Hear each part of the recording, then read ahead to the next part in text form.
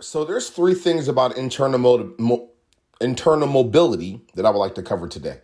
The first is cross-training employees.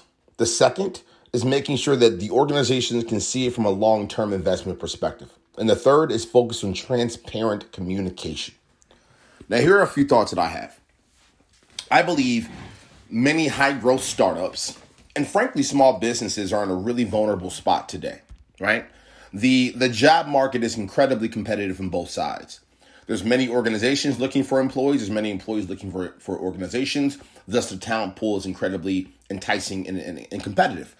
Now, what's happening for the elite of the elite which is what you would want to have in your company, the opportunities that they have, the proactiveness of their job search, frankly, the bouginess, if you want to look at it that way, of how particular certain people are when it comes to certain jobs that they will or will not accept is incredibly interesting today. And so what's happening is for those high growth startups, those small businesses, those startups, period, what's happening is, and frankly, this can even be scaled up to big business.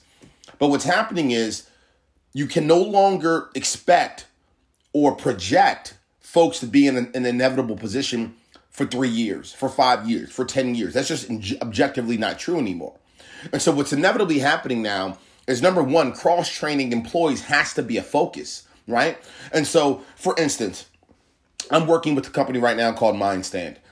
If I understand BD, partnerships, PR, and the strategic initiatives around the product long-term for MindStand, if those are my 4 skill sets, it incredibly at a very detailed level behooves MindStand, behooves Michael, the amazing CEO, to allow me to spend time, frankly, mandate me to spend time cross-training and bringing in folks to understand what it is that I'm doing.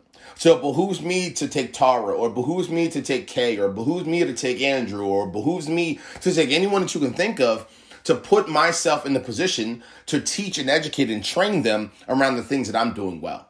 Maybe Tara is directly into sales and building out the operations of sales, but it behooves me, and it behooves the brand, frankly, to put me in a position to teach her about the psychology of partnerships, the psychology of channel partnerships, integrations, product mergers, things of that nature. Now, you're probably wondering why. Well, the frankly why is you never know when I'm going to leave. MindStand never knows when I'm going to leave. The market is incredibly competitive. So imagine a world where we have 7 or 8 really solid partnerships kind of ingrained inside the company. It's producing a certain amount of revenue. And those partners, I cultivated the strategy, I've cultivated the point of view, and I'm the only one that holds that IP and that knowledge and that capability. So imagine if I walk away from the company. Now, certain things from a partnership perspective and a partnership lens that's connected to revenue, that's connected to us having success, lives and dies with me being in the company.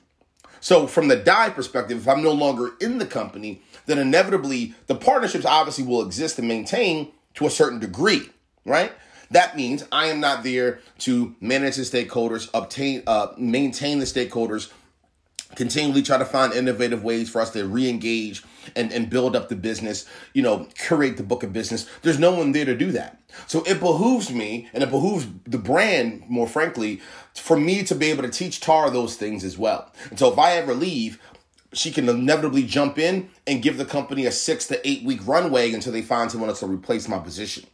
There's too many companies that are at that small startup level, let's call it 50 employees or under, that high growth level, let's call it 50 employees to 250, that are doing that in a short period of time, that are missing out on this key variable.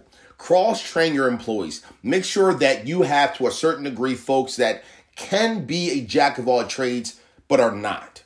And what I mean by that is you want folks that are very disciplined in what they do. I'm very disciplined in macro strategy. I'm very disciplined in partnership integrations. I'm very disciplined in creating content from a PR perspective and putting us in the position to have macro PR and attention. That I'm very disciplined when it comes to employee experience strategy. But it does not mean that I cannot cross over into marketing for a bit of time. It does not mean I cannot cross over into other partnerships aspects from an operational perspective. It does not mean I cannot cross over and really figure out and do some research around product. You want to have employees when you're high growth startups, small businesses, and frankly, in today's job market where For whatever reason, you have folks that leave your company. You want to be able to replace them, but also more importantly, have people in the positions today, in the company today, that can jump in and pick up the slack. So cross-training your employees is a factor and an incredibly important thing. Now, connected to that, you have to see that as a long-term investment. It behooves the company to do that. So it may seem like you're slowing down. It may seem like you're distracting Tara in this particular example. It may seem like you're taking people and putting them in different functions. Got cut off there. Sorry about that. Technology kind of flunked on me there. But it may seem like it's not behooving of the company because you're distracting Tara. You're putting Tara in different positions. It seems like you're stretching her capability and her focus. That is incredibly not true. Very similar to the finance world. I know my wife and I are trying to get better at investing and spending dollars and saving and collecting these I was trying to find a nice word for money. Shackles. I can't remember. No matter what I was going to say, it behooves my wife and I to understand, and it may seem like we're getting distracted. It may seem like, hey, we need that $1,000 right now, but we're going to think long term and put those dollars away for 5 years down the road or for a rainy day. It's the same thing. When you can take your employees and cross-train them up in different functionalities in different ways, where you can cross-train them, you can build them up, you can put them in a position to understand and learn and do different things from a different capability perspective, it's a long-term investment. It's a long-term bet. Not only going to have more knowledge within the company that's flexible and nuanced, but you're also going to have a situation where and this is happening in your great resignation in a world where folks are leaving companies, not even with 2 weeks notices, 2-week notices, 6-day notices, 9-day notices, whatever the case is going to be, you're putting yourself in a position to be able to not lose a beat, move quickly, move with speed, and still have the same level of productivity. Finally, focusing on transparent communication. What do I mean by that?